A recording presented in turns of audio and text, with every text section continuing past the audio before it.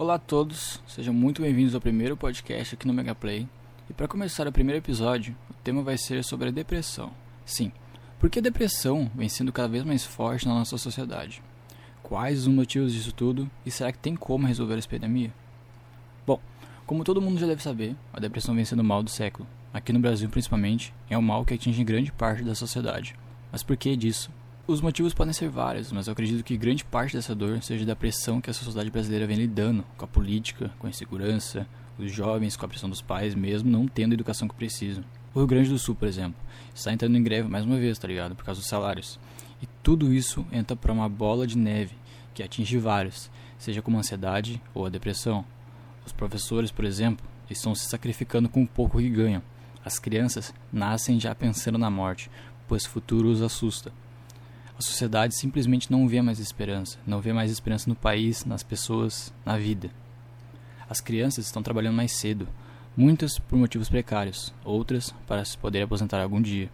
Enfim, as crianças não estão mais tendo a infância certa, estão saindo da vida infantil muito cedo e por consequência disso, as responsabilidades chegam mais cedo para elas, que são despreparadas psicologicamente para lidar com os problemas, gerando um sentimento de incapacidade e logo depois gerando uma depressão ou até mesmo a ansiedade. Eu realmente me preocupo com o futuro do país, pois ele está nas mãos de pessoas que não sabemos se realmente têm a capacidade de melhorar ele, pois parece que o governo está cagando para a principal área que é a educação.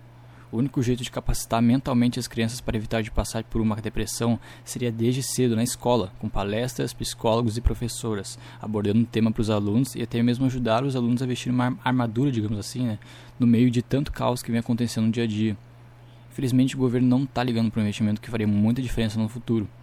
Eu realmente queria que fosse tudo como antes, onde as crianças e pessoas fossem menos preocupadas, onde a noite não fosse hora extra de trabalho para os pais e o dia não fosse uma noite mal dormida. Enfim, a esperança está nos pais, em conversar com seus filhos sobre o assunto e ajudarem cada vez mais no amadurecimento dos seus filhos com carinho e amor, para poderem crescerem tranquilos, acolhidos, para depois no futuro eles forem bons profissionais, porque receberam os devidos cuidados na infância, pois se dependermos de pessoas com poder no país, vamos afundar em suas mãos.